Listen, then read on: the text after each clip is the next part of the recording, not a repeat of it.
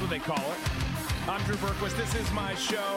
Again, Happy New Year, folks. If you missed the program yesterday, so glad to be spending some time with you tonight. I'm excited because unlike yesterday, we've got our good friend, colleague, Tom Cunningham back in action. In studio, no. In here, in program, yes. In spirit, yes. Looking fantastic. Mm-hmm. He sure is. That took a weird turn. Everyone there. just stare at Tom. Okay, that's enough. All right.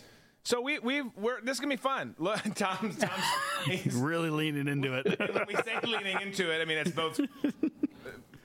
Yeah, you get it. So people listening to the audio podcast are like, "What's happening?" The same shit that happened. He was going for an open mouth kiss. He was going. No, he was very sensual. Yeah, very sensual. Tom, we talked about it in Coin Club, but just give people, in the big main audience here, a little update on how your holidays were, your Christmas season was. Oh, Christmas was great. Spent some time with the kids. Actually, my daughter had to leave to go back to school today. My son leaves tomorrow. We've had a great time out on the road, traveling around. I love it. Traveling by car instead of by plane this time. I love it. Everyone kind of. I love driving by car across the nation. It's beautiful. You're big into it. Yeah. I do enjoy it some, but I also, depending on the trip, want the other. I can get into a zone and literally like block everyone out and just be, we need a 16-hour driver. I'm down. I got it. Let's go. That's perfect. So when we get like the company RV, Tom, we know who's driving. That would be – my wife and I were talking about that. That's like the goal, to have one of those giant Prevost, motor coaches and be in the back of it with somebody else driving down the highway. Oh, it'd be fantastic. 100%. Well, here's the thing. I don't have – one big obstacle for me is time. I just don't – like a lot of us, not just me, but time is an issue. But one of the reasons that I don't have – a recreational vehicle for my family or anything else is I don't want to be the one driving it. If I get it for my crew and I've got a big family of 6 plus Shafi 7, like I'm going to be, not to say that my wife wouldn't volunteer to do it, but I don't want her to have to do it. So I'd be the one driving. It's like, no, if I have this, I want to be hanging out in the back like it's a tour bus kind of a deal. Like we're playing Xbox, having some drinks. You call my dad, he would do it in a heartbeat. I know he would. Yeah. And that's the thing is we've got between you and your father, we've got some good options. Yeah. We've got some good options. My dad does it for his best friend. He drives his motorhome around the country when it's needed, and he loves it. He's like, I'm dropping everything. I'm going. And he just drives. Beautiful. Yeah. Beautiful. 2024 goals. Why do an in-studio event when we can just take it on the road? We're like in the back of the RV. Like, hey, we're doing the show from your house today. Quick couple admin notes before we get into all of this nonsense today. I told you yesterday, but I'm going to tell you again. The promo code Drew30 on Locals is working now. So if you haven't signed up yet and you want an account or you don't already have an account, go to drewberquist.locals.com. and use promo code Drew30. It's mashed together, no space, just Drew and then the number 30, and you'll get a free month free. You'll get your challenge coin sent. Well, first you'll get a link sent to you to get your challenge coin, but you'll get all that stuff, and then you'll have access to Coin Club /Booze and Banter, which just happened on Locals, where we hang out, have a little bit more fun in an intimate setting over at the bar. So go check that out. You get entered into contests. There's all sorts of great things coming on that front too. Tons of reasons to do it, and you get it for free. So go check it out. After your free month, it's only $5 a month. It's a friggin' cup of coffee, or probably not even a cup of coffee these days. So go check that out. You could go to drewberquist.locals.com, or there's that red join button that's just below the player. I just clicked it. It pops up, gives you the whole shebang. Exactly. Or if you go to drewberquist.com and click on Coin Club, if it's easier to remember that, it'll take you to the same spot. Yep. So you'll get there. You'll figure it out. If you have a question, send it in to producer@redbeachmedia.com. We got a ton to get to today, and we got to get it in because I told the folks over at Coin Club, I got a date tonight, a hot date with my wife. We're just going to dinner. Are you changing clothes or? Actually, I didn't have another shirt with me, so she's bringing a shirt to the restaurant, and I'll just change in the parking lot in all my glory. You just come in your mammoth polo that you got in the back. I could. Yeah. I could do something from wardrobe. But let's get into the news cruise.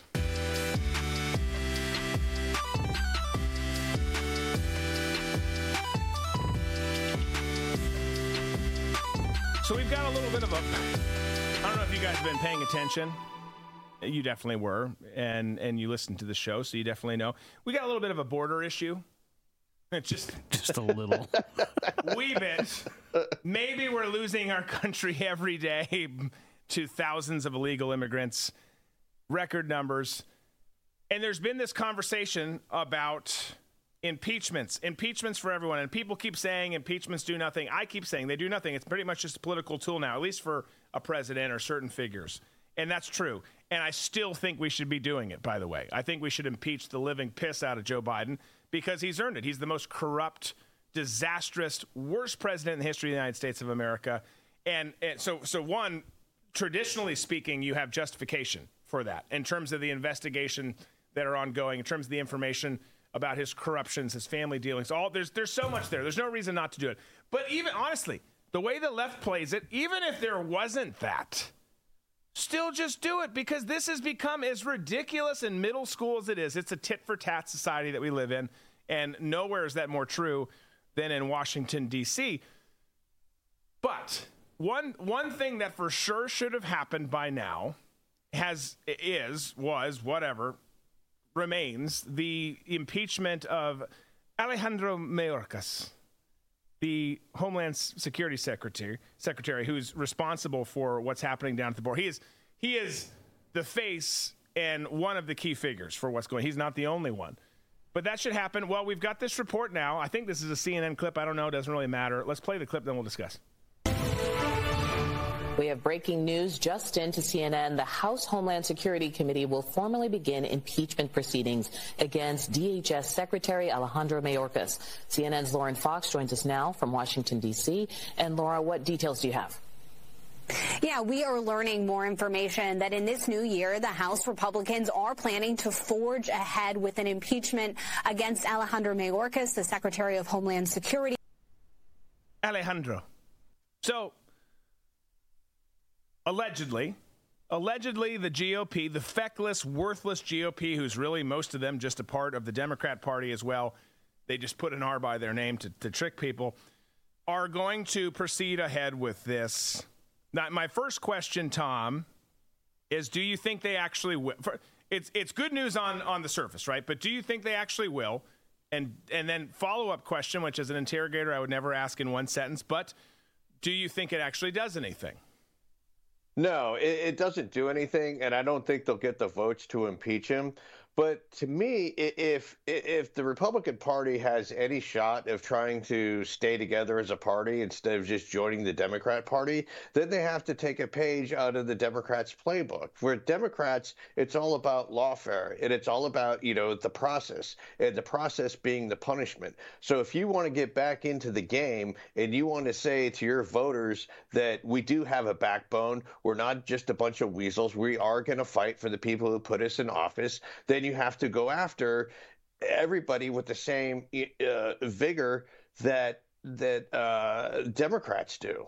Democrats don't back down, man. They're on board. They will take you to any court. They will judge shop. They will do whatever it takes to make sure that they take their opponents and crush their faces into the ground and then give them a throat punch. Yeah.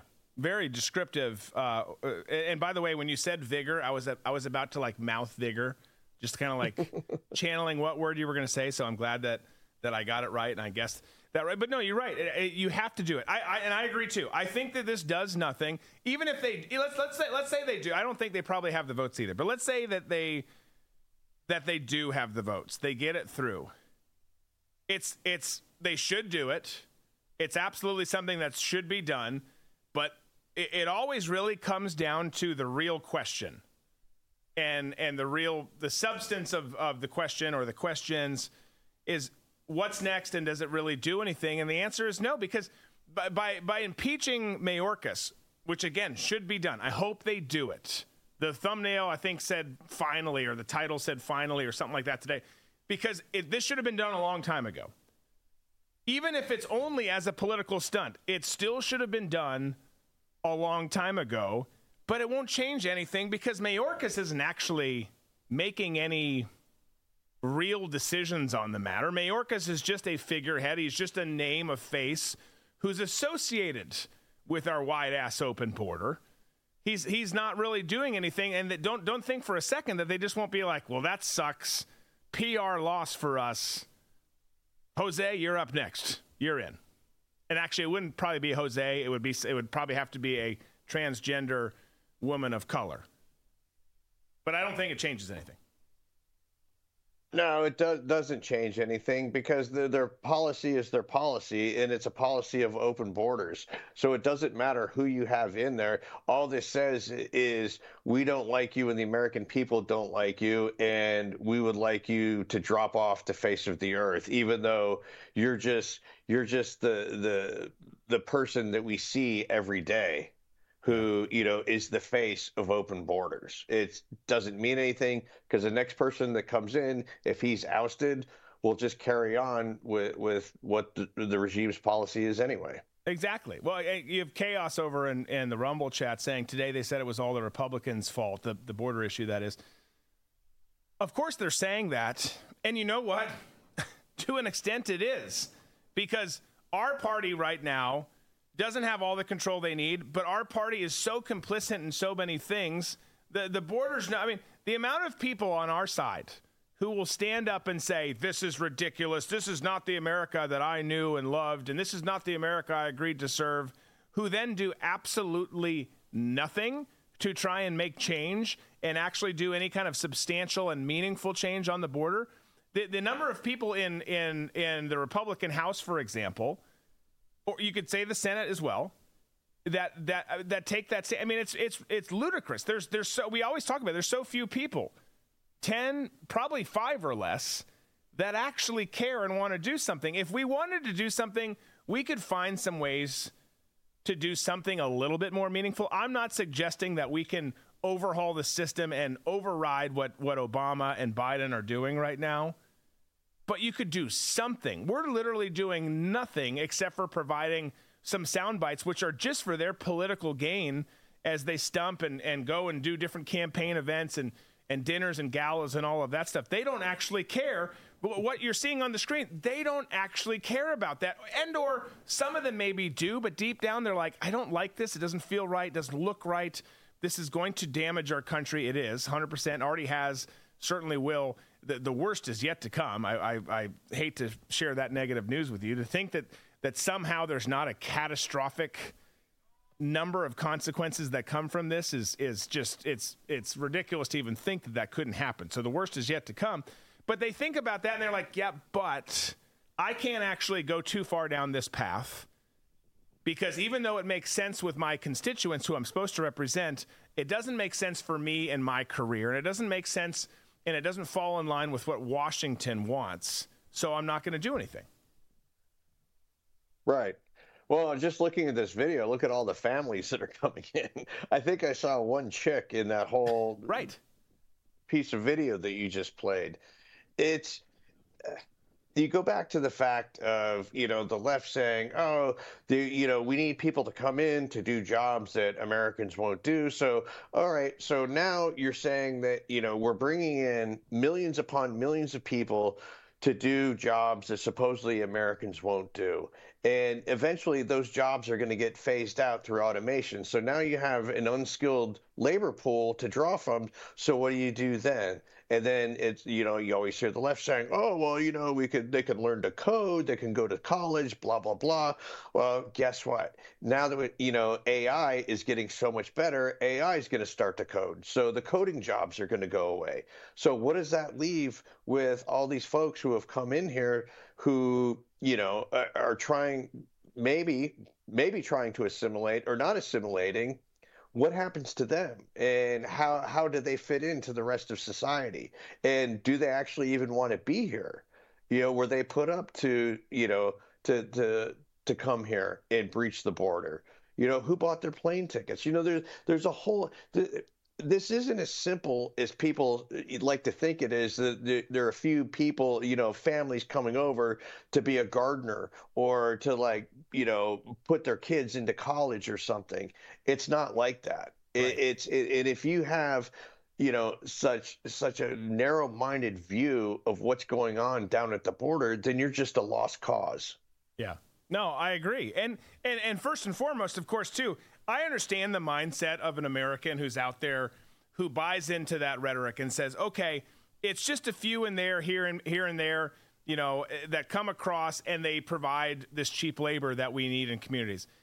That's not true. I understand the mindset of people buying into that, but you have to actually look at what's really happening and see that that is not the case whatsoever. We've shown so many clips, the B-roll we just showed there again, that demonstrate these are predominantly, let's not say all because that's not true. We can't live in this world of absolutes, but predominantly military-age males who are coming across. And my issue has always been, even before the border opened like it is now, which the Democrats will say it's not open, and then if someone challenges them and says that it is, they say, well, it's Trump's fault. But it's wide-ass open. But even before we had the level of issues that we do now, my stance has always been one of the points that you hit on there. Look, if you want to come here, first and foremost, do it the legal way. But if you want to come here, want to be here, and want to be here for the right reasons, want to be American.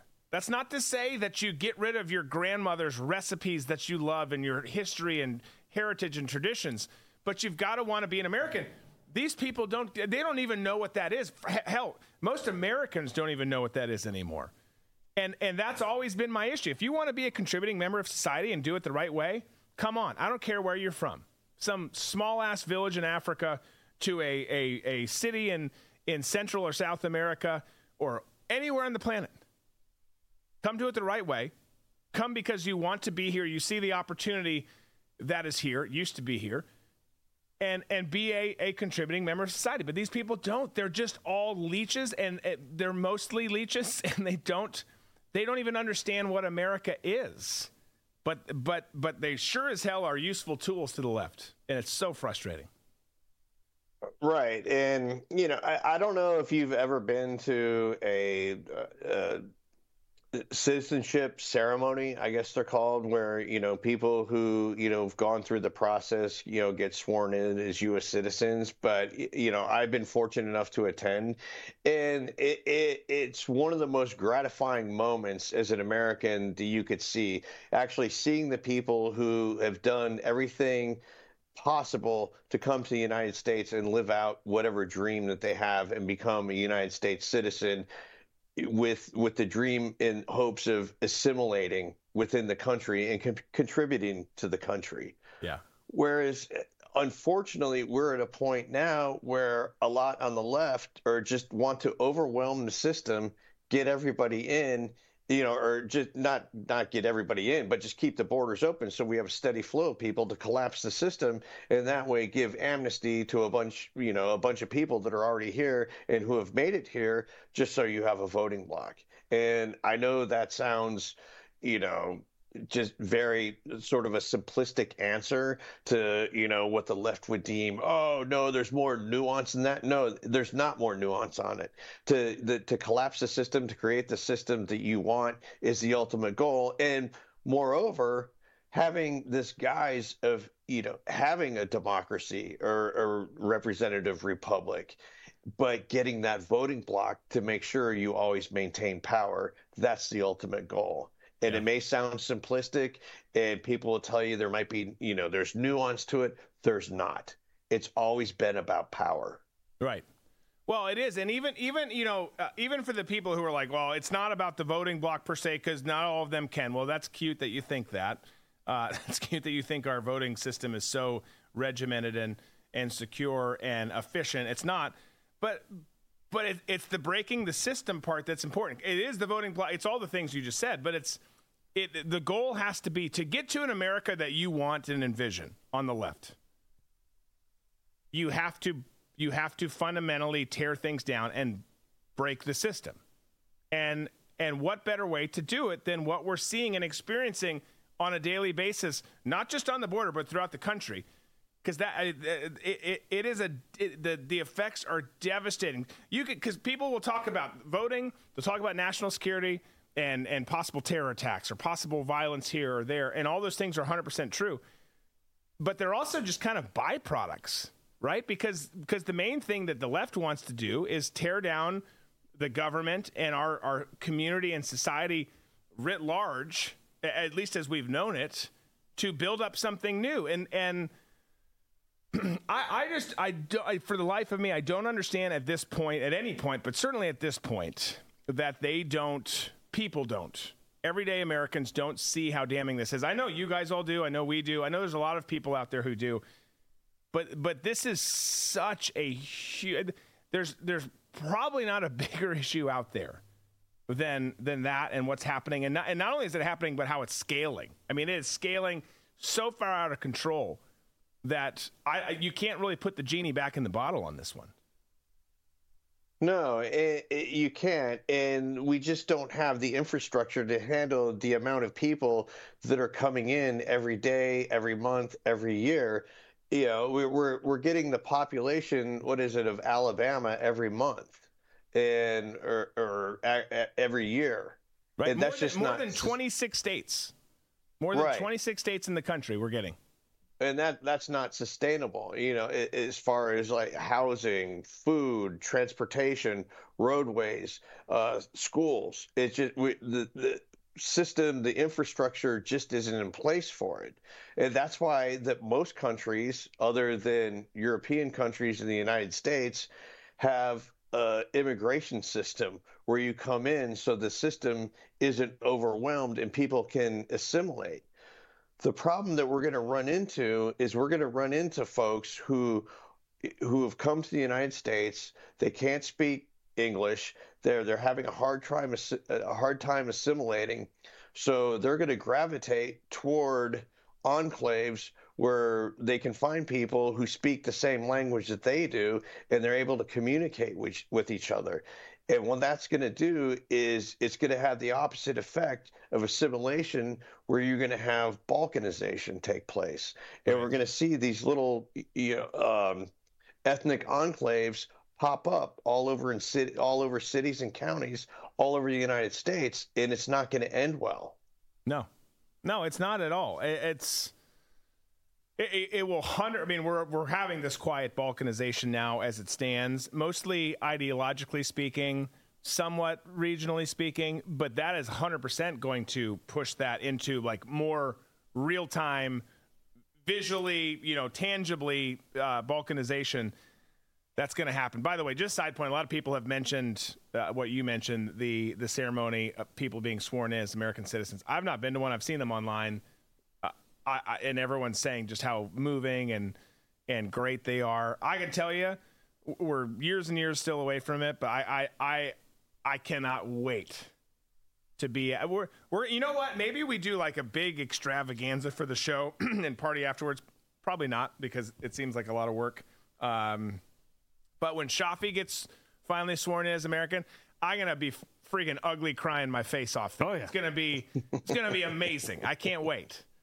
Can't freaking wait to experience that. Watch him experience that.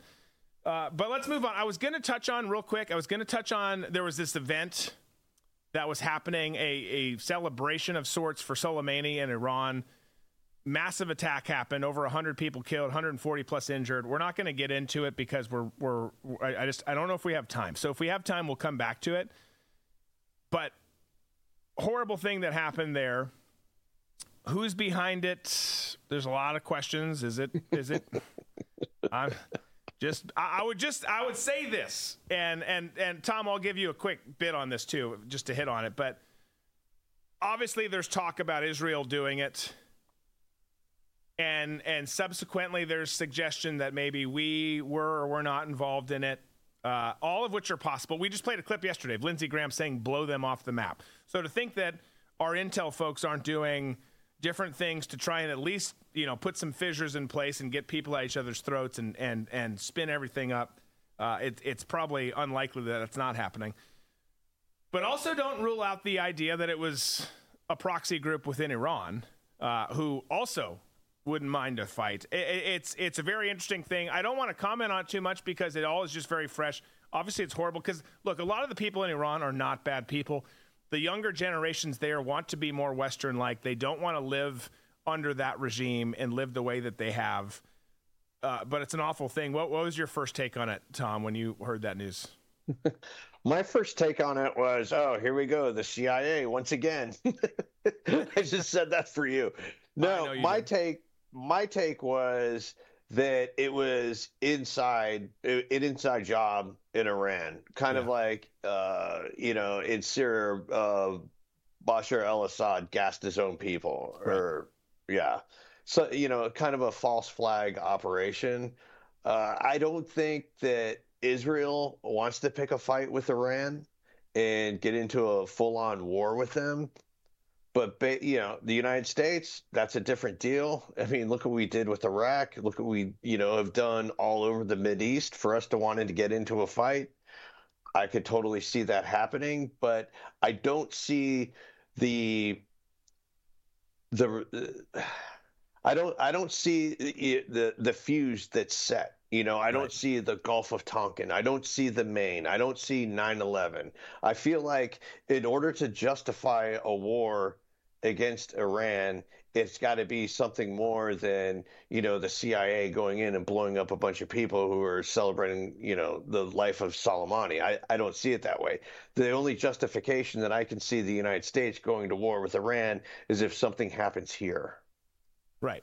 No, I agree. I agree. If I had to rank things based on limited time and knowledge at this point in time, I would say it was most likely someone within Iran. Perhaps as a secondary option, some folks, not the intel community writ large, but some folks such as the Lindsey Grahams and the war hawks and neocons of the world who want war, pushing this and using the intelligence community and thus the United States to help take part in it, which would still involve a group within Iran.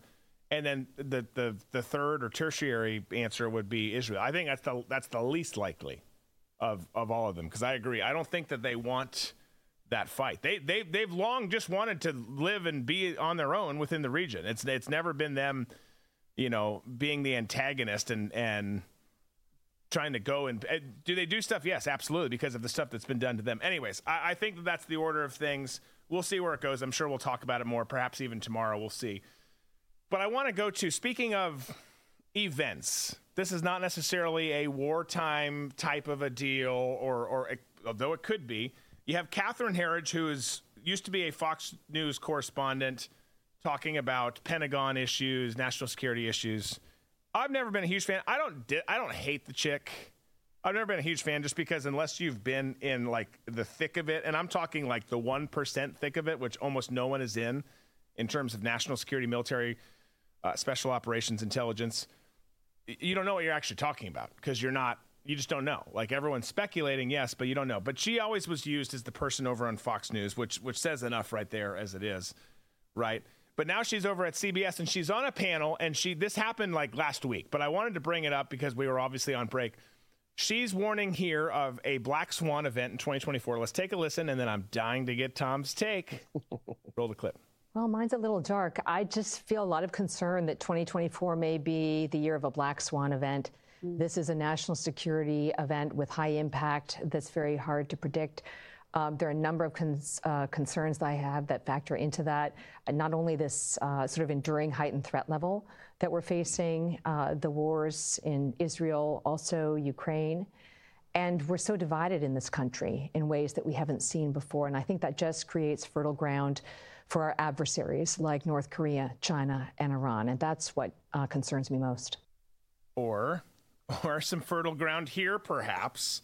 Let's define it, though. Let's. I'm going to use Catherine's words. So she defines it as a national security event that comes with high impact, and she's concerned, saying it would, and obviously it would be a dark time, a dark event that could happen. But she's predicting it this year, 2024, an election year.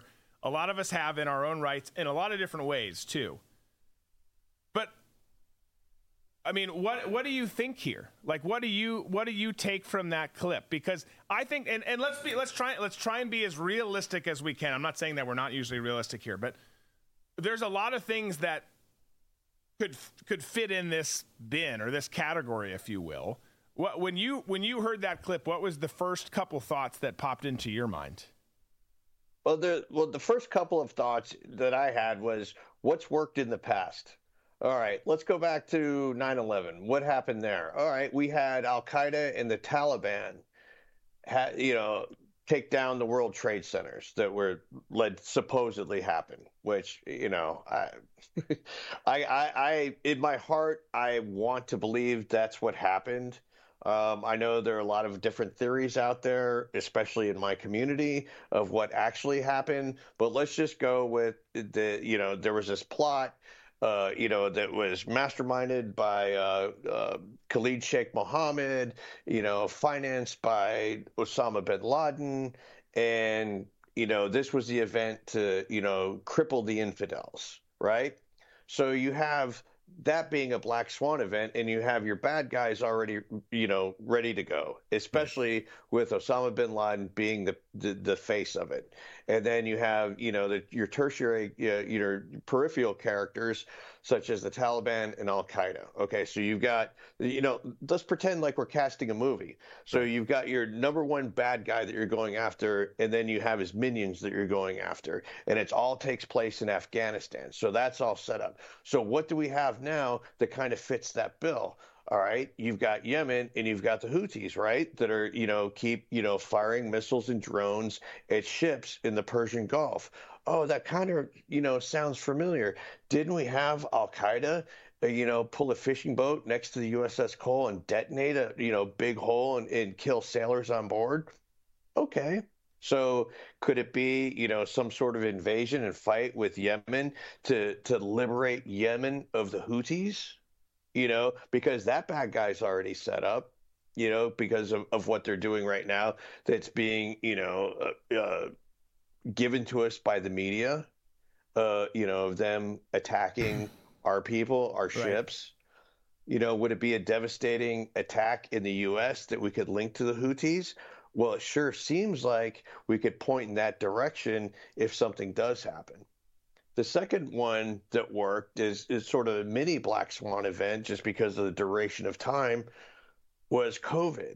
And there are a lot of things that the enemy class learned from COVID, is the fact of how compliant people will be, especially if they can't see what the enemy is, and especially if it has to do with somebody in a white coat telling them that, the science is here, the science is settled, this is what's going on. They will always, majority of people will always default to an authority figure when it comes to anything dealing with their health. And you'll have, you could have the lockdowns, the lockdowns worked with a lot of people. California was locked down until going into 2022, pretty much, or the fall of 2022. Right. So that's worked in the past. There's the TSA back in September came out with a directive that their agents at airports, is going to be voluntary to start wearing masks. That's sort of picked up. If you've been in airports recently, more and more passengers are starting to wear, masks. You also have flight attendants wearing them. If you go into supermarkets in some states and some cities, more and more people are wearing them, because now we're being told that this new variant might induce heart attacks. So having that, weren't they working on a pill this past year we talked about in the show that goes and prevents or mitigates risk of heart attack? They are, yes. Yeah. Pfizer is coming up with that. But that has nothing to do with the COVID vax at all. No. It has, right? And so now what they're trying to say, it's, heart attacks happen all the time. And with this new COVID variant, it might induce a heart attack if you get COVID, even though you've gotten the vaccine. So the table has already been set for another round of pandemia once again.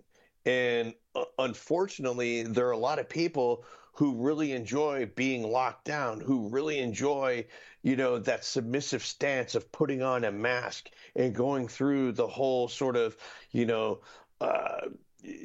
self-subordination to government. They love that, and they're looking forward to doing it again. So those, to me, are two really distinct possibilities. The one that I see as an outside possibility, well, there's a couple that I see as an outside possibility, one being UFOs showing themselves, and also members of our government peeling off masks to reveal that they are lizard people. I think that's probably less likely, yeah. Yeah, that's less likely. Just so I'm making my statement clear, I think that's probably less likely. Right. So, well, it seems there's like also Go ahead. I was just saying, the last possible scenario would be some kind of EMP attack or some kind of hack on the grid. But then again, I don't see, I don't see China doing it per se, even though that I'm pretty sure that, right before Christmas, they hacked in and caused all kinds of chaos.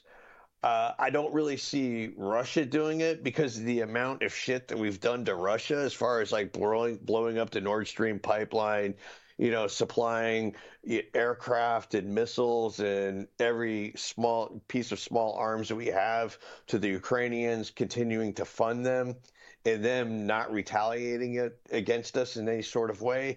So, when it comes to some kind of a cyber attack, seeing a criminal that's either, the Chinese or the Russians engaging in that, I don't see that one.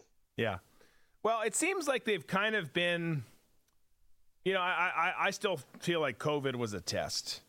The whole deal. That's not to say COVID wasn't real. We've all had it. Most of us multiple times. I think I had some other kind of more recent variant in December that lasted COVID-20. Yeah, long ass time. That's for damn sure. But I think it was seen as that.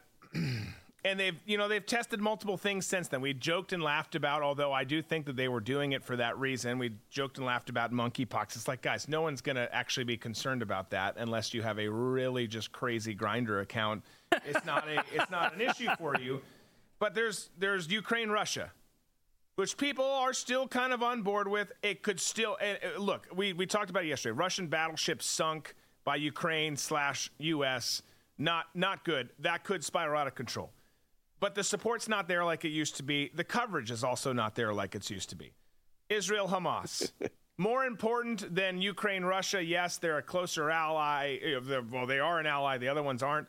And that's not gone that way. Could it spiral out of control? Yes. You talked about it earlier, or you put something in some communication about the fact that the pro-Palestine, pro-Hamas protests haven't really spiraled out of control here like the left probably hoped that they would. They haven't. Are they still happening? Yes. Are they annoying? Yes. Are the people going to them super dumb? Yes, absolutely. But you've got Yemen. Could it be that? Yeah, that reference you made to the AQ USS Cole, a good one. Does that really draw us in? It could, and that would be adjacent to a potential war and likely lead to a war with Iran because the Houthis are backed by Iran. And that could lead to, between that and Israel-Hamas, just all-out Mideast war. Possibility, yes. But they've kind of tested that. There's the COVID thing, which I just don't think is going to work as well. People are going to do it. People will mask up. People in hospitals, airplanes, all those things will mask up again. Some, but not all. So it really does lead you to me, if I'm them, and I'm not them, I dislike them, if there's something that's going to work... And it's going to, and we've talked about it, it's going to lead to the most pandemonium, the most chaos, the most fear, the most opportunity for government control. It would have to be some form of a cyber attack or grid shutdown. And I think I agree with you, Tom. It would not be from an outside force. It would be from within. It would be more of a false flag kind of a deal where it's like, yeah, it was them or it was those guys or these guys over here or whatever. But no, it was last-ditch effort. Okay, shut it down. Herb. Pull that switch over there. No, that one. Pull it. I'm not supposed to. Just pull the damn switch, and then everything goes into absolute chaos. Outside of World War III, which is on the horizon on a couple different fronts, the quickest way you can get that kind of pandemonium and control, if you're big bad Uncle Sam, is I think that is your option. That's your nuclear option, which comes with, at least initially speaking, less bloodshed, but absolute chaos. Oh, yeah. It would be like, you had your friends over at your house, and then all of a sudden somebody in your house opened the door, invited in hundreds of strangers, shut the door, and then the lights went out and all the doors locked, and all of a sudden you're inside with a bunch of people you don't know. And the food, the water's been shut off, the food is gone. Then what do you do? Right. And I think that's what the enemy class wants. They want to be able to shut down electricity, cause as much mayhem as they can on the streets, and then come in and do by whatever means necessary, whether it be martial law, whether it's that would be the ultimate for them, is to declare martial law, suspend the Constitution, and come in and just say, look, we've got to maintain some sort of control.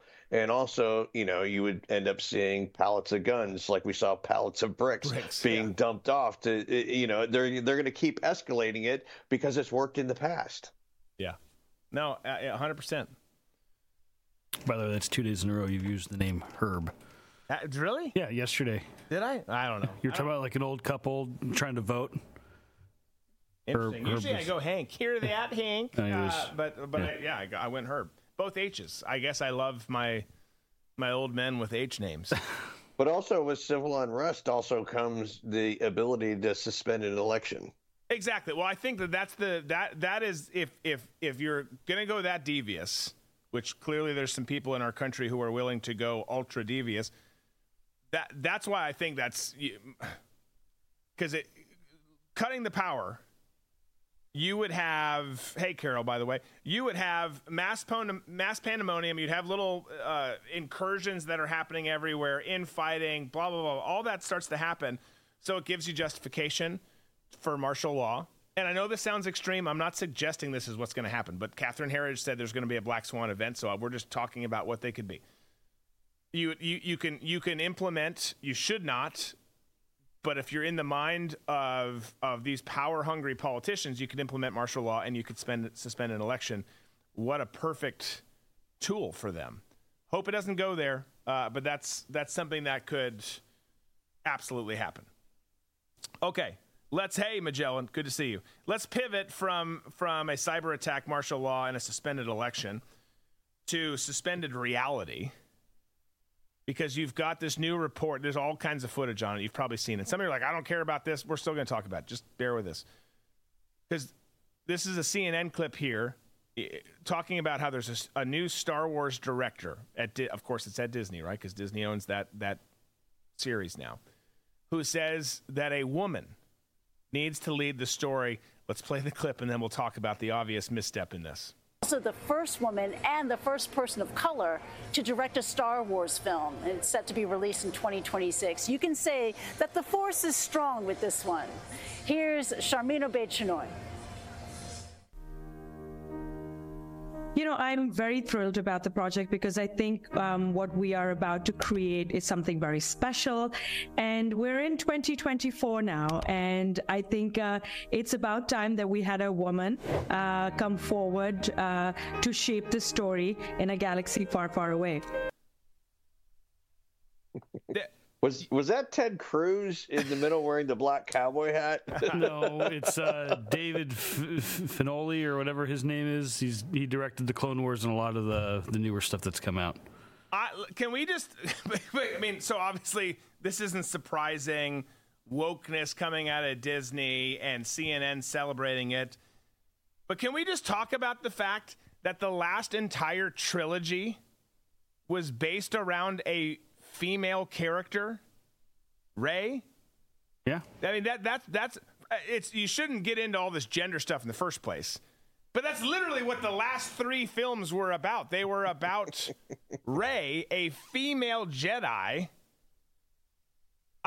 All of Obi-Wan was directed by a female, an Asian woman, actually, to be exact. So she's wrong. It's not the first female. She said film, not series. So that's where she's Obi-Wan was the series. But like they've had people of color, women come in, direct all these episodes. Even the first season of The Mandalorian was like 6 different directors, and 2 or 3 of them were women.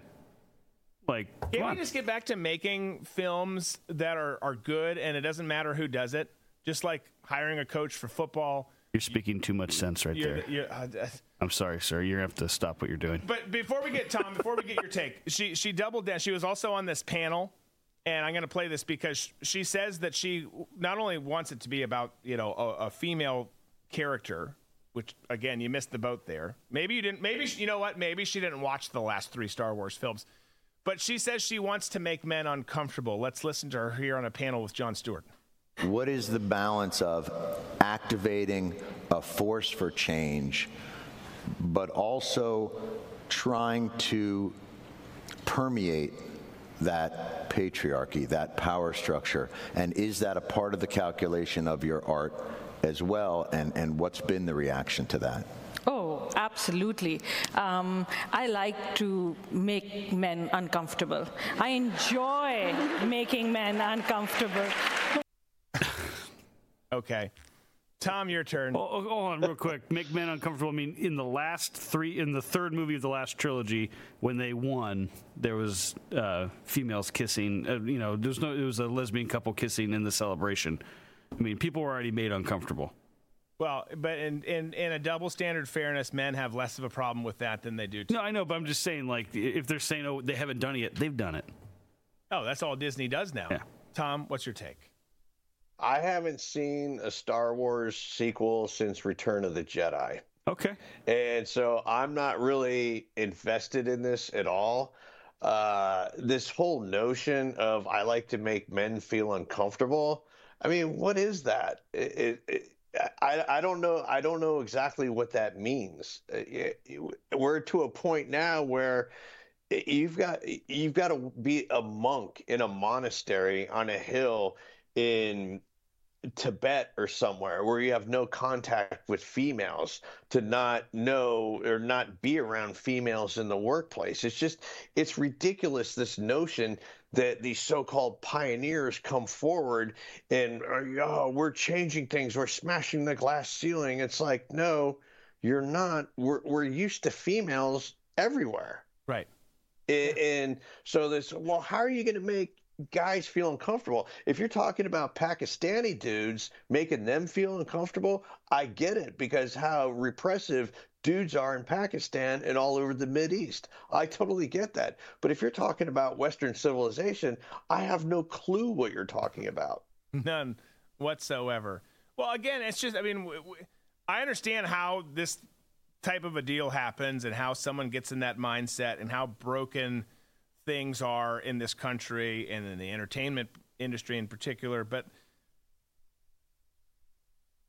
just make a movie. Just make a movie.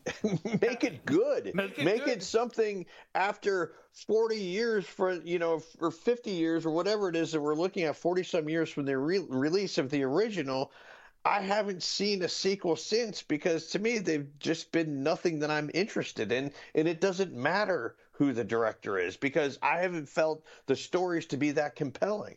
No, the true fans, I mean, I'm a huge fan of Star Wars, grew up loving it, read the books, watched all the movies, love it. At the end of the day, if you were to go to like a Star Wars event where, a convention, and you were to talk to people and say, hey, those people don't talk to other people. But what I'm saying is, if you were to ask them, do you care if the next movie is written, directed, or starring with a woman? They're going to say, I don't care. I just want it to be good. I want it to be within the. Be like, does my costume look good? Yeah, like they don't care. At the end of the day, if it's written well, directed well, and the actor does great, it doesn't matter who directed it or who starred in it.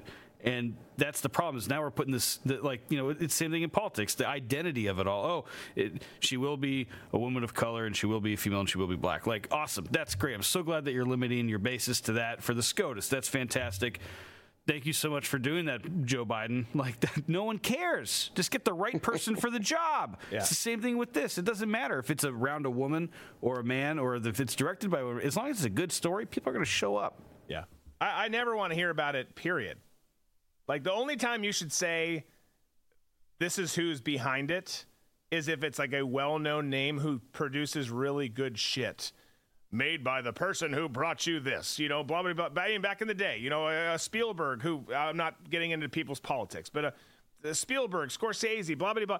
Oh, okay, that's interesting. Now show me what you're working on. Show me the trailer. Let's talk about it.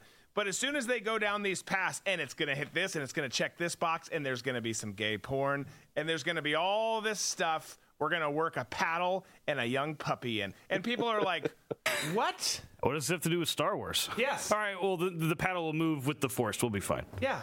I just don't. Well, we were talking about it last night, like the beginning of Mission Impossible 3, like the first before they even get to the credits. It's such a captivating, like 3 minutes. And when it goes to the intro of the movie, you're like, oh, this is a great movie. No one's going, oh, this was directed by a man. They don't care. It's a captivating script. The actor does the actors in that scene do an amazing job. And you got Philip Seymour Hoffman. Yeah, and it catches your attention. That's what they want. That's what the viewers want. When they're in the theater, they're not like, well, I wonder which way they lean sexually. They don't care. They don't. So dumb. Let's get to question of the day because it actually ties in entertainment. It's a random-ass question today, no doubt. And it's this. More random than usual, or? I don't know. Okay. I mean, whatever. All right. I don't know. The question is, what is your favorite Adam Sandler movie? Oh. Could be one of his serious ones. Could have been. You could say, I don't like Adam Sandler. You still have to play along.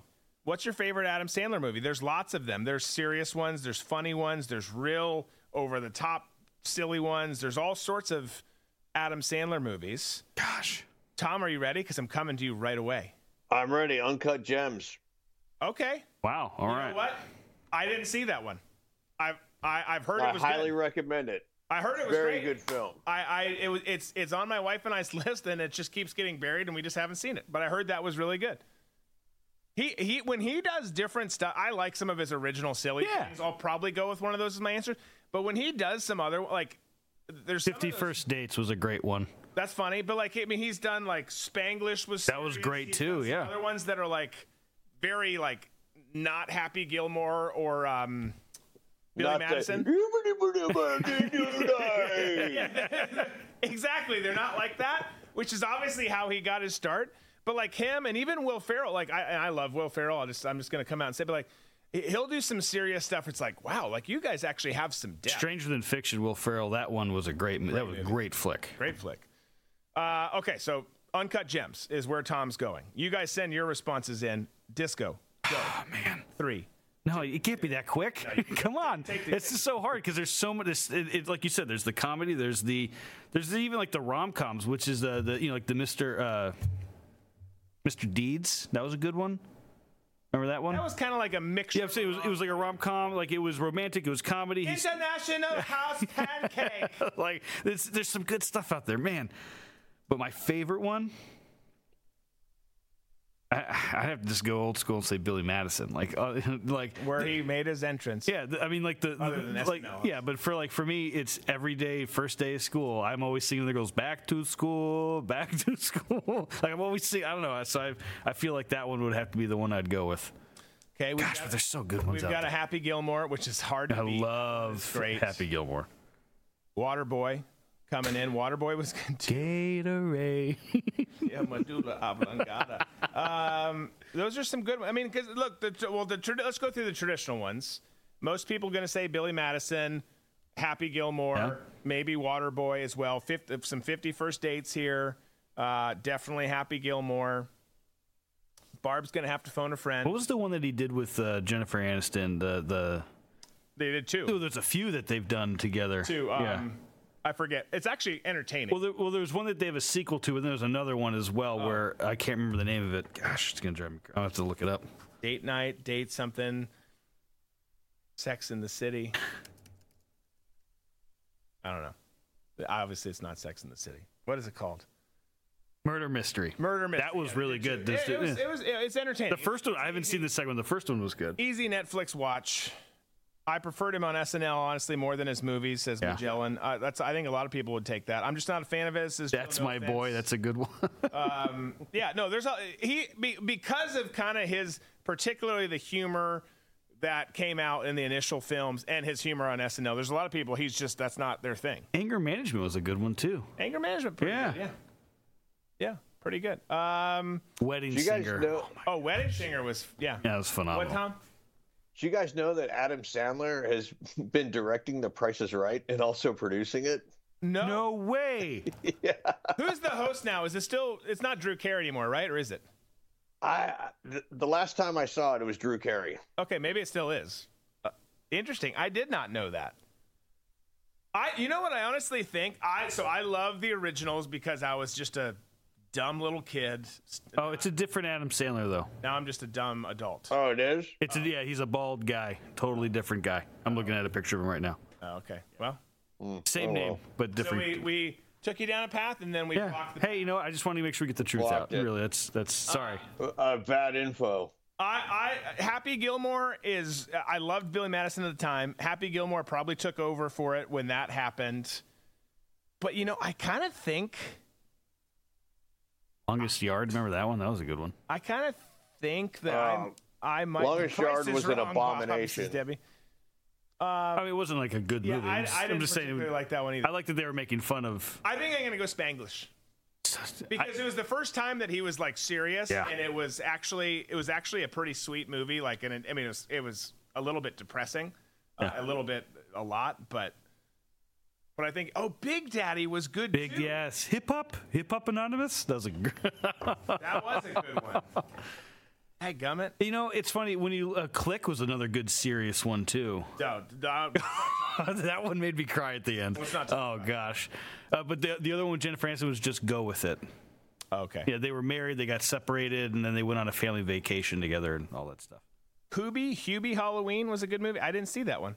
Now, did you see his, it was a couple years ago, his stand-up where he did the tribute to Chris Farley in it? Oh, so I believe it was on Netflix for a while, and the way they cut it together was it was like him in a small setting starting, doing his run, and it's cutting between small bar settings, and then throughout the movie as you watch it, he's going to bigger venues, like doing his bit, and so like the bit continues on, and at the end he's like in stadiums and he's doing his tribute to Chris Farley where he sings a song and they're showing footage of Chris Farley because he's like, he was my best friend.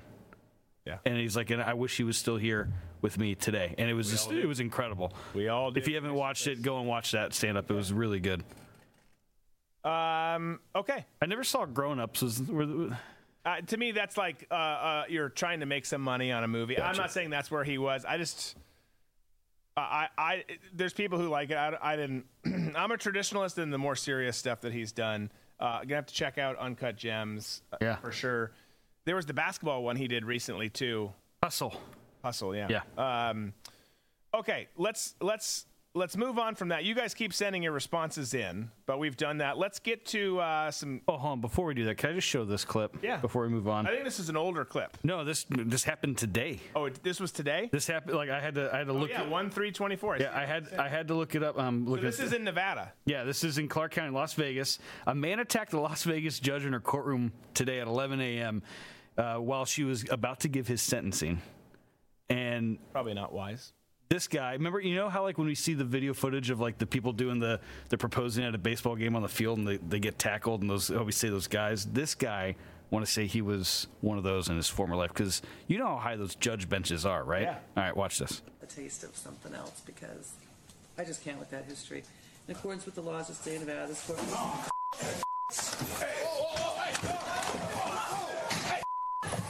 Really gets in there. And then watch these two guys on the right when they get him away from the judge. It's a full-on fight here. Lighting him up with this punching. I mean, the guy in the navy blue blazer is not really punching. Oh no, yeah, but he was. I don't know down. what he's. He was like he's also probably a nanny part-time.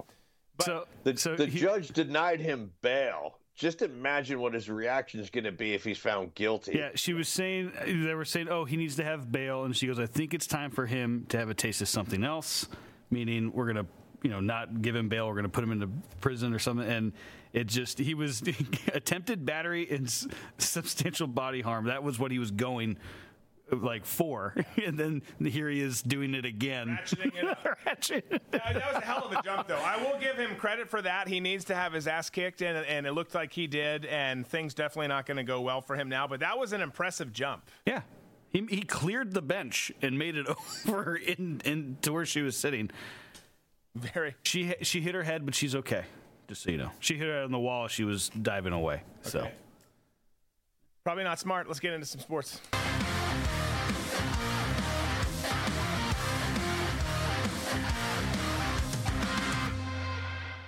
So I just got to show one clip.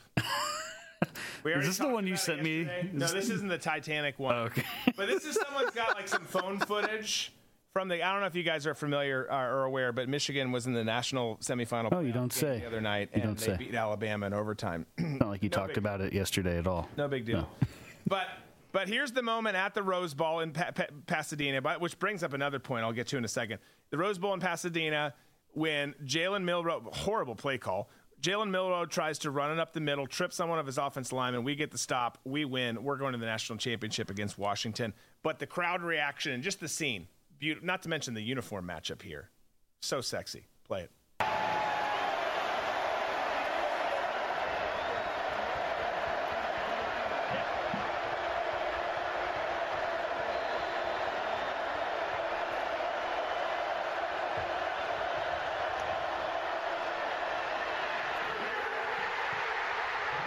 Is that a bad snap, too? It was a little low.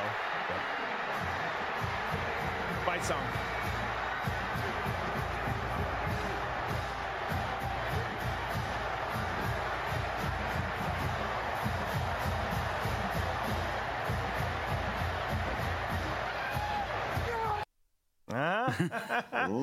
That was pretty good. Tom, did you enjoy that game? Oh, it was one of the best games that I've seen in a while. I mean, the Iron Bowl right before, a couple of weeks before that one, I thought was a great game. The Kick Six, I thought was a good game. I used to live and work in South Bend, Indiana, so I saw a bunch of great games in there. But that one, I think because of the way overtime is now, I have to put that one, I think, in the number one spot. It was so good. And obviously a homer, biased, but it was just such a good – I mean, if you love the game, if you love sports, you love football, you love particularly college football, that was – everyone agreed, by the way, because this year's Rose Bowl between Michigan and Alabama, largest attendance in terms of crowd since 98 when just so happens we also won that year against Washington State. But it drew 27.2 million – 27 million plus, actually, 27.2, yeah, million viewers, which is the most watched – college football playoff semifinal game since the entire CFP playoff system started. So people were digging it. It was just a freaking awesome game. Most watched college football game overall, not just including the playoffs since 2017. So pretty remarkable. Both the playoff game, we talked about it yesterday. We're not going to beat that horse tonight. But both those games were really entertaining. That one, obviously, I think more entertaining, but both of them really good.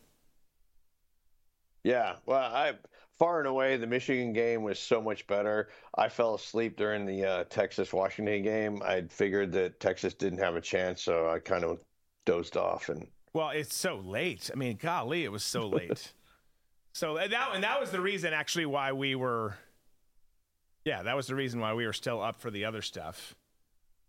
For the other stuff? Because that was New Year's Day. Never mind. I was mixing my days. It's the reason why we were off New Year's Day. No, I know. But I was thinking, why was I up on New Year's Eve for the midnight thing? Because I never am. And I thought it was because of that. Because that was 2 days in a row. New Year's Eve, it was the Vikes were, yeah. Let's not talk about that. Hey, the Bears won. Yeah, I don't. That does nothing for me. I don't care. So Jim Harbaugh, right? Unique figure. You love Jim or you hate him. I think he's good for the game. Because of that very reason. People love him, they hate him. He's a very talented coach. Obviously, he and his staff coached just a hell of a game that night. But if you know anything about Jim and you've watched him over the years and you watch his clips, he's a quirky dude. He's just a quirky dude. He says things you're like, what did he just say? Even me, I like the guy. Even me, I'm like, Jim, what are you talking about? But he says it, and that's just who Jim is. And one of the things he says is, who's got it better than us? Nobody, right? Which is a great thing. But after the game, and his coach, John, obviously the head coach of the Baltimore Ravens, super successful. The two of them have met in a Super Bowl, which is really cool. But after the game, his father, Jack, who's a huge Michigan guy, former coach himself, inspiration to both of his sons. They're a super tight family. He and his wife, I forget her name, apologies to her, but they're getting interviewed by a guy. And if you don't know Jim and his quirks and his look and all of that stuff, this will mean nothing to you. But this, I mean, spitting image Jim Harbaugh is of his father and his delivery of things, all of that. Just look at this clip. Just humor me for a second and look at this clip of Jack Harbaugh. Well, this is your that's show. Not Jim, and that's true. It's literally called that. Watch Jack Harbaugh here. Your son talks about the two of you all the time. He's talked about this moment coming for this program for a long time. How do you put into words your emotions right now? Are you kidding me? They won! What's better than that? We have a thing in our family that we use for a long time, and it goes like this. Who's got it better than us? Nobody! I know you get tense during these games. Were you on the edge of your seat throughout this one? Well, of course, we were yelling and screaming. That's what we're supposed to do. The biggest play in the game was right before the long drive. Jackie decided that we should switch seats. Oh, my goodness. And I moved to her seat. She moved to mine, and this is the result that we get. All right, so you'll have to do that in the national championship at a certain time, maybe a little earlier in that game. Yeah, for everybody's happiness. Thank you so much. Congratulations to you guys. Congratulations. First of all, adorable couple. But Tom, I know you've seen a lot of Harbaugh stuff.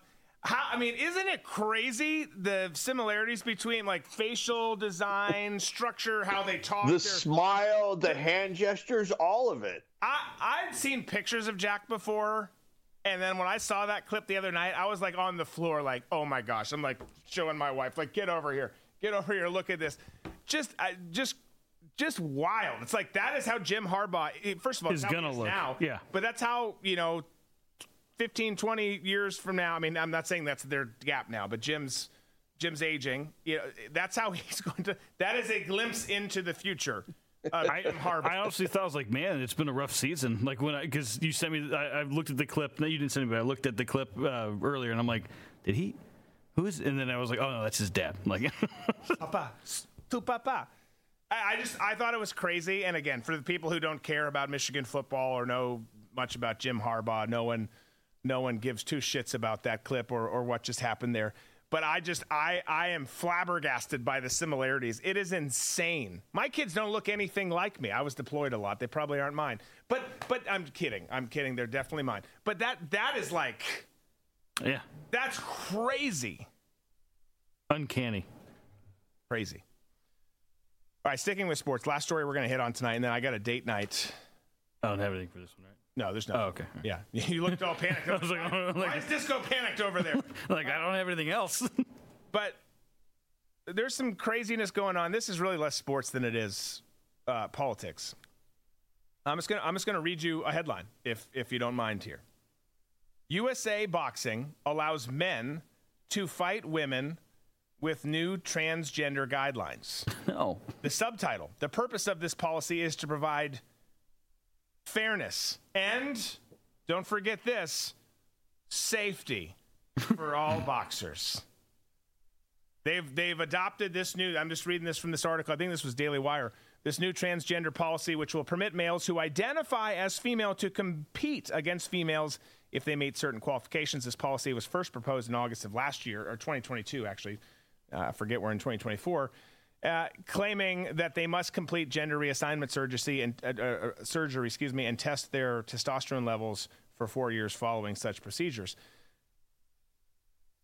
First of all, this is just so dumb. It's ludicrous. The whole concept in general, you're either this or you're that. You're a male or a female. That's God's design. That's science. Whatever you want to lean on, whether it's faith or science or both, the answer is the same. But this is we've shown clips before, particularly when it comes to boxing and or like MMA style fighting. This is straight up, this is beyond ludicrous. It's dangerous. Yeah. I don't see any other way to describe it. No, I like the fact that, sorry, I got something in my eye, that they put in you have to have gender reassignment surgery or sex change is what it was commonly called in the past. This whole notion that gender is on a spectrum is one of the most ridiculous things ever. If you truly do have gender dysphoria, and there were certain protocols that you went through. There was a very intense psychological evaluation to see if you qualified for a sex change. It was years and years and years of living like a woman. Right. But when it comes to something like boxing, now you're saying that a male who identifies as a female, I mean, the bottom line is you have somebody who has a muscle and skeletal structure of a male fighting a female, beating on a female.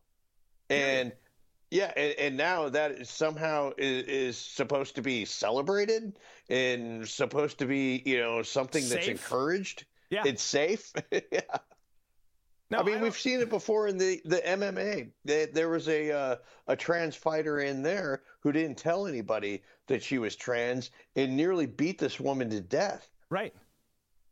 Yeah, and people in what I don't know what category to put them in. People who consider themselves moderate, center, or certainly left are gonna be like, well, it's progress. You wanted this.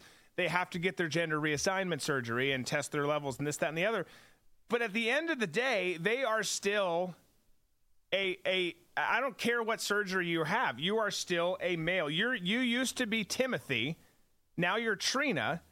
And you're going to go beat the shit out of Nancy. Like that's still, it's just outside of some rare instances and occurrences, biologically speaking, that's just how it happened because that's how God designed us. And I find this so reckless and dangerous. And I know that they think they're doing the right thing. I know that they think they're being inclusive. And I know that they think that they're making it better by putting some of these caveats on their policies. But it changes nothing. It is still ridiculous. It's not based in truth, reality, science. And it is definitely not fair or safe, as you say you're going for. It is just, I'm so done with it. They should just come out and say we'll have a men's, a women's, and a transgender league. That would be better, safer. And you know what? You know one of the reasons why no one would care about well, not just us, but like even the athletes themselves, is the trans wouldn't want to celebrate, well, I'm the transgender, featherweight champion, because you suck so bad at being a dude that you want to go beat up women because it's the only way that you can win and feel good about yourself. You're not going to actually feel good about being that. I've joked about that too, and I think it probably makes sense. Have a trans league. You're just I don't know what the hell I am, so I'm going to go and be a part of this. Fine. But no one actually wants to be a part of that because you want to be one up. Leah Thomas didn't start swimming against chicks because it's because he sucked as a male. 215th ranked all men when he was a man. Yeah. And you might be able to convince me to the trans people, the community, and the people who are supporting having biological males compete against females. They could sway me if they could point to at least a handful of trans athletes who are going the other way, who are biologically females, who are now males, who want to compete in basketball, football, any sport, track and field. You could possibly sway me or make your argument a little bit more convincing. Right. To say that the playing field, is totally even, but you never see that. Never. It never goes that way. No, and if you do have a female wanting to compete in football, guess what? They compete as a female. Yeah. There's a tweet, I guess an X, whatever, from Ebony Bridges. She's a boxer. I don't care about political correctness. It's politically incorrect to have a man fighting a woman. And I don't care that's exactly what it is. The society is too soft. This is our health and safety. These girls need to stick together, or women's sports in 50 years will be filled with male-born champions. It's true. It is very true. And it won't take 50 years, by the way. Yeah. It's going to be I'm saying it'll be filled with 50 male champions. Yeah. All the stuff that the women work so hard to have their individual sports, all these things stand out for them, it's getting thrown out of the window here now because men are going to come in and men are going to have all the championships. Yeah, and again, another sign of the patriarchy. I know we say it all the time and it's obvious, but I just don't know how you would actually feel good about winning a match, in this case a boxing match, fighting a woman. Fighting let's just a woman. Say not women. Yeah, when you say winning a boxing match, let's break it down. You're fighting a woman. You're taking your fist and you're punching a woman in the face as hard as you can. Yeah. That is you're next level broken to get to that point where you decide you're just going to change gender, something you can't actually do, but you decided up here. But then to be like, I'm going to go against everything that's been ingrained in me as a human and try and beat the shit out of a woman. And then next level sickness, feel good about it. Oh, it is going to take a transgender male, one punch, killing a woman in the ring. It's what's going to happen. And they're going to be like, I think we've done something wrong here. But unfortunately, it's not going to be, they're like, oh, well, we just need to figure it out, but we're going to continue to let them fight. Oh, they'll double down. Same thing with plagiarism. They're redefining plagiarism right now. Yeah, no, they will. They sadly will double down because they can't. The rules are we can't be on the wrong side. So anything we do, say, or otherwise has to be right. All right, ticket sales, pay-per-view sales are going to go down. The sport's not going to go anywhere, and they're going to be like, where did we go wrong? We were trying to do what was right by the country, what everyone else was wanting. We put transgenders in a ring with a silverback. I'll watch that. But is the silverback also a male but transitioned to a woman? You know what? I'll keep it open. You can be whatever you want, silverback, because at the end of the day, you're still a silverback. You know, I was watching a clip over the break, and it was, they're talking about like transgender, like everyone across the world, believes in transgenders and how men can become females. And there was this guy in the middle of Africa, and he's talking to someone with a translator, and he's like, so have you heard about these transgenders? And he's like, what's that? And he's like, oh, like where a man thinks he's a woman. And he's like, no, you're either. And it's like this guy from the tribe, like a tribe in the middle of Africa. And he's like, a man's a man and a woman's a woman. like no one over there is saying I want to be a transgender. They're not. No. Have you seen Dave Chappelle's new special? I saw a clip from it. I have not seen the full new special. I don't know if I pulled that, but I don't have time for the clip. But it's such a good one. I don't have time for it. But he was wanting to meet Jim Carrey. That was the clip. Yeah. That was a hilarious. If nothing else, go search the Dave Chappelle Jim Carrey clip from his latest thing, or Andy Kaufman, however you want to search it, because that was hilarious. That was funny. Tom, it's so good having you back. I missed you yesterday, folks. It's good to be back with you guys. Tomorrow will be fun. We'll have That's Meme-tastic and plenty of other things to do to wrap up the first week of 2024. For now, we got to go. I got a date night. I got to go have a nice little meal with my bride. So we're going to do that. I will look forward to seeing you tomorrow. We all will. Coin Club, 5 o'clock p.m. Eastern over on Locals. Remember, you can go to drewberquist.com, then click Coin Club. It'll take you there. You can go to drewberquist.locals.com, or you can just click the red button for join underneath the player right here on Rumble. All of it leads you to the same spot. Use promo code DREW30 to get yourself a free month. We'll look forward to seeing you there tomorrow, then back here at 6 p.m. Eastern. Be safe, be smart, be free.